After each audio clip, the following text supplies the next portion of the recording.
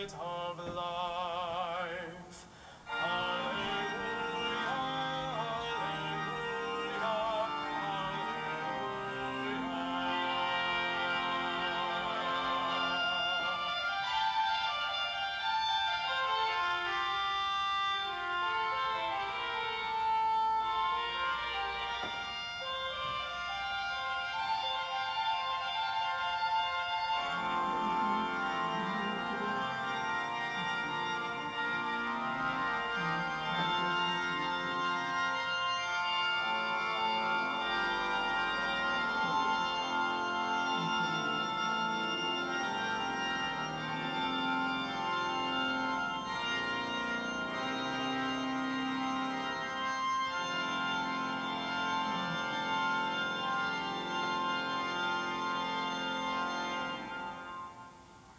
The Lord be with you.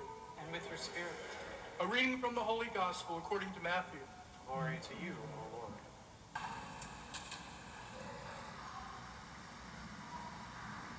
You are the salt of the earth. But if salt loses its taste, with what can it be seasoned? It is no longer good for anything but to be thrown out and trampled underfoot. You are the light of the world. A city set on a mountain cannot be hidden, nor do they light a lamp and then put it under a bushel basket. It is set upon a lampstand where it gives light to all in the house. Just so, your light must shine before others, that they may see your good deeds and glorify your heavenly Father. The Gospel of the Lord. Praise to you, Lord Jesus Christ.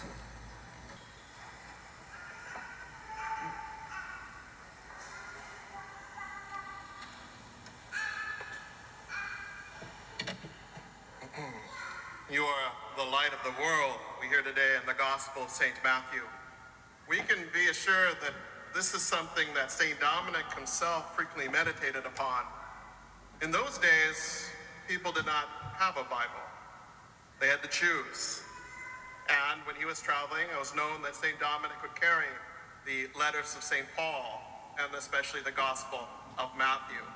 And it was the vision and the teachings of the Lord in the Gospel of St. Matthew that gave St. Dominic his perspective, his way of following Christ. And we acknowledge St. Dominic as a light. In fact, the opening prayer speaks about how he illumines the church. In our prayer after our intercessions today, we'll say a prayer together that the Dominicans pray almost every day of the year. O light of the church, O teacher of truth. Dominic is a light, but we have to remember how, in the context relating it to St. John's Gospel.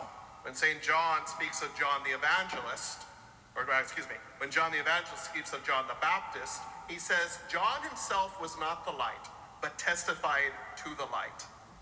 And so it is here in the Gospel of Matthew that we, the disciple of Christ, and indeed St. Dominic is the lantern, is the lamp, is the torch that illumines the church with the very light of Christ. Now, when we consider a saint, often we consider that biography of the saint, and I hope over the years that at least many of us have heard pieces of the story of St. Dominic. We hear about him frequently, but just in a few sentences, who is St. Dominic again? St. Dominic founded the Order of Preachers 800 years ago. He was born in northeast Spain, in a small town. He entered another local town, a community of priests and brothers that served at the cathedral in Osma. And so they lived a religious life, and it was one of study and prayer and of service to the local people. St. Dominic one day goes on an apostolic journey, well, really a diplomatic journey, to arrange with the bishop that they went up to, or going to Scandinavia to arrange a marriage between different parties. And it was a work of mercy in those days too, because it would bring peace and concord in Europe.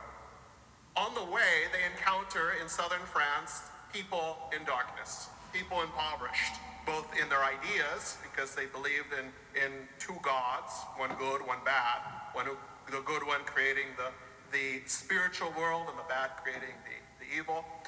But ideas are actualized in the way ones live, and so that darkness of their way of thought manifests itself in society.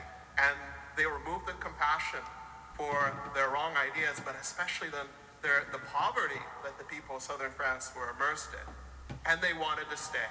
Well, Bishop Diego had to go back to Spain, but St. Dominic stayed and organized then a band of preachers that would teach in a poor way, like the poor Christ that he read about in the Gospel of Matthew, the gospel truth. Embracing a way of poverty, that is voluntary poverty, to give a good example to those who were poor themselves, so that they might bring forth in an uninhibited way the light of Christ into the place that they were preaching. So that's St. Dominic. But when we consider a saint, we can't always consider just his biography. There's always more. Who is this person? Who is St. Dominic?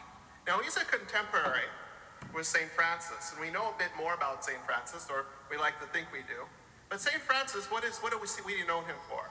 His embracing also voluntary poverty, a simple way of life of having nothing to follow Christ. And that is a great witness in itself, that way of life.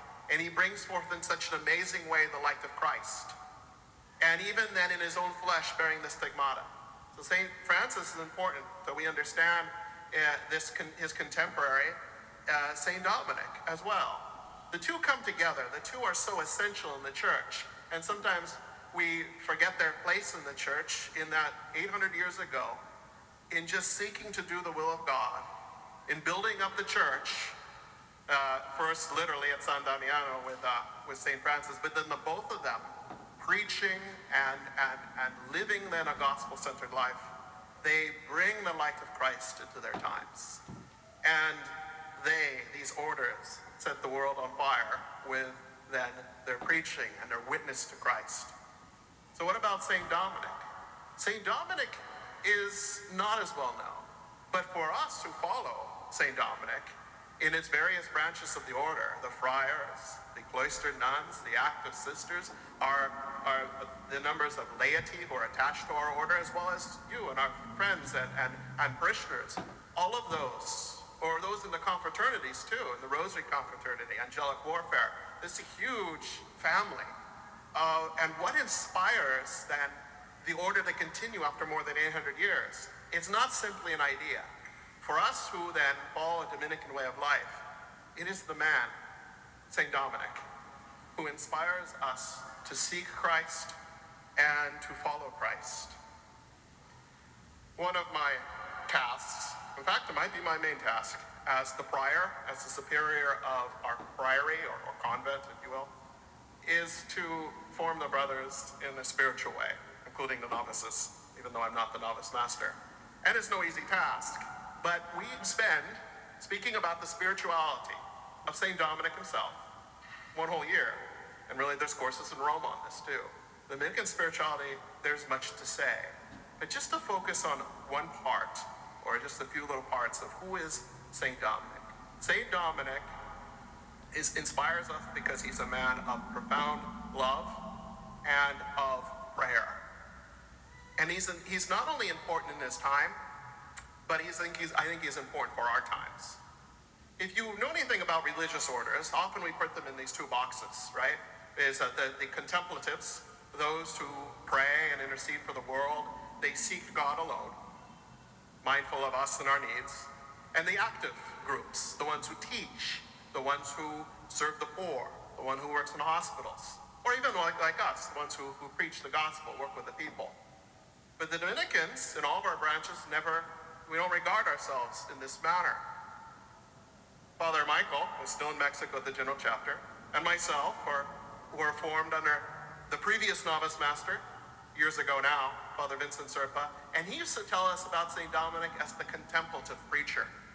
And indeed, in the times that the Dominicans as well as the Franciscans were founded, we had to defend our way of life because we didn't fit into a box. We were neither contemplatives in the mountains, nor were we just simply active. We tried to do both, and we still try to do both. We regard ourselves as a mixed order, both contemplative and active.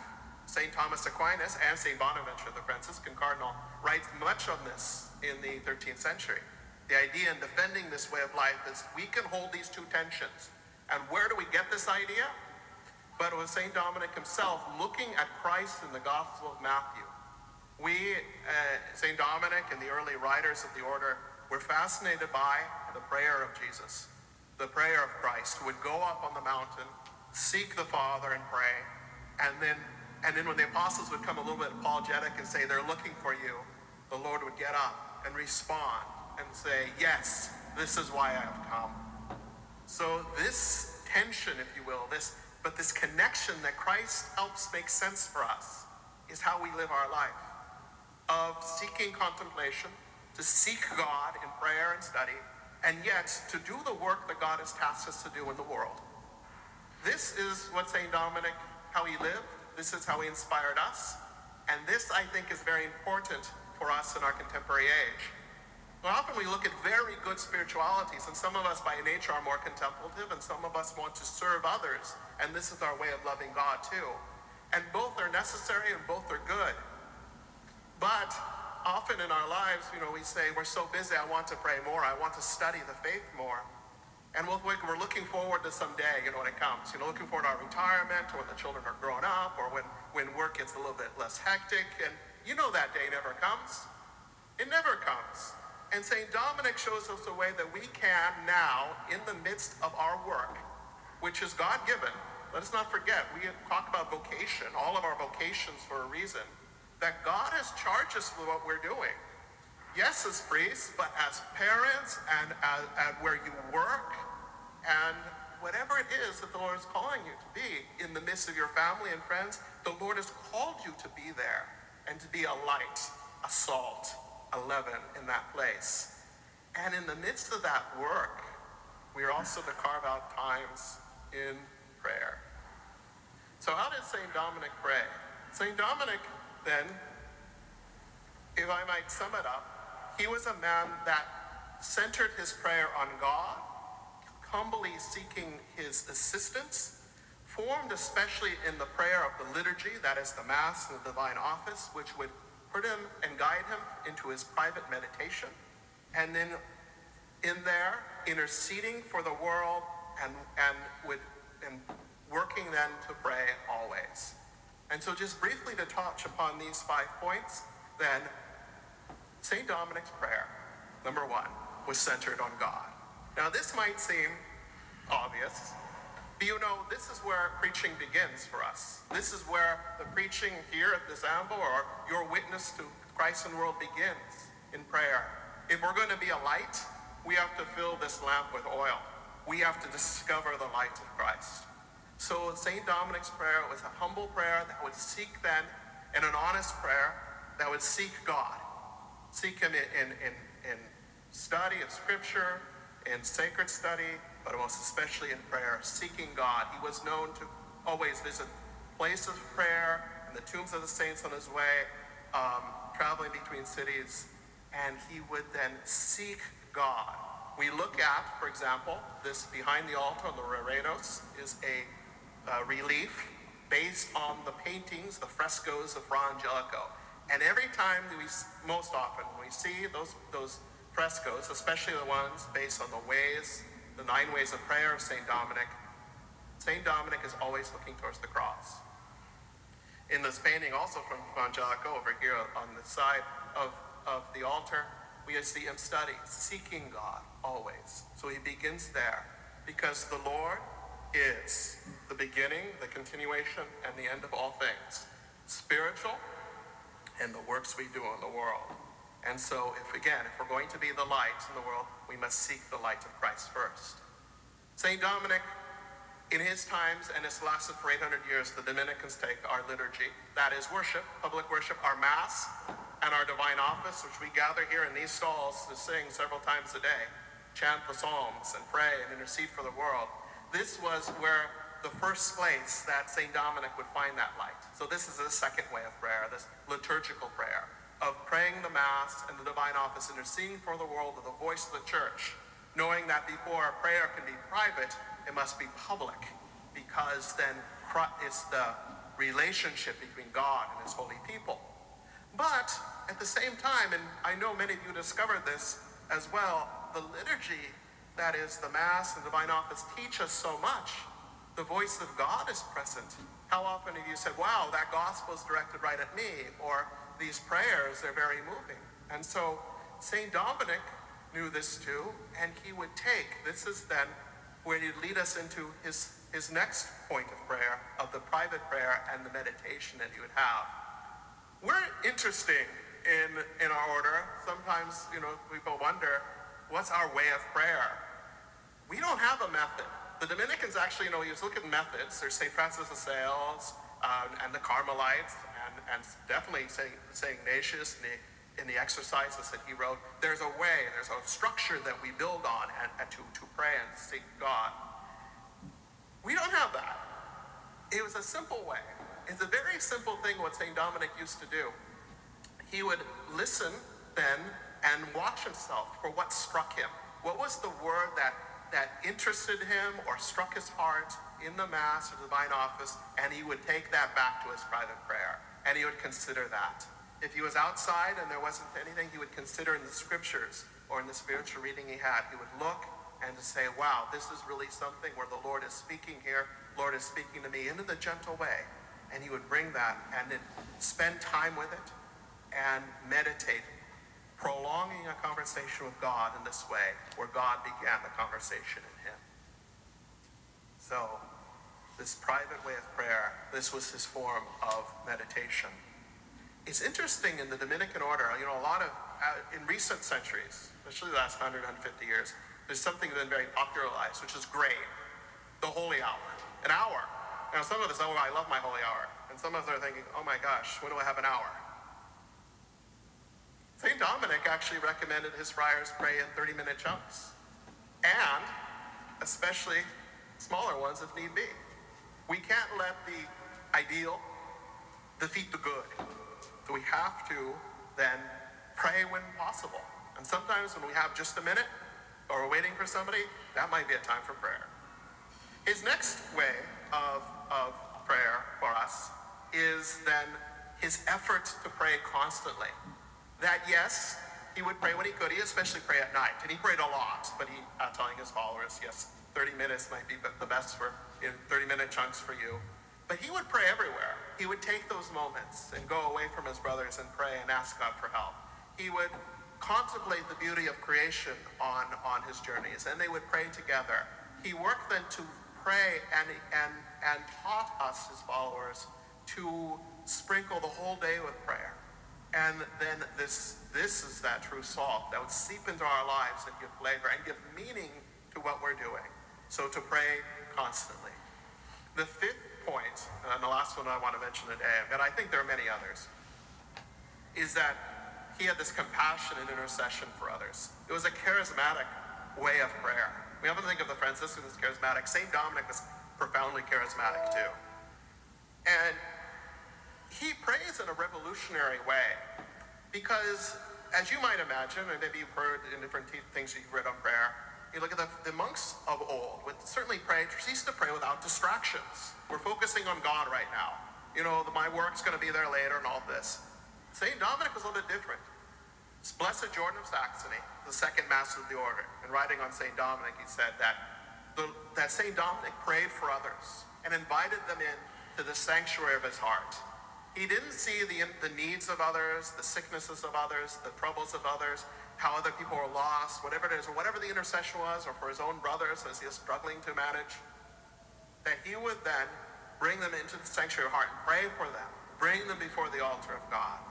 So he is revolutionary, I believe, an intercessory way of prayer, understanding that this is precisely where the contemplative life and the active life meet, is in the prayer for the sake of others and for those who would hear the word of God.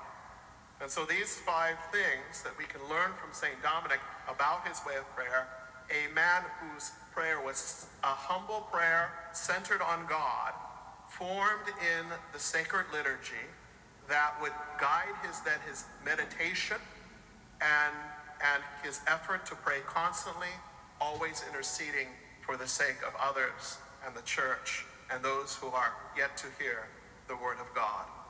St. Dominic reminds us that prayer and personal contact with God is really at the root of our way to witness to the faith.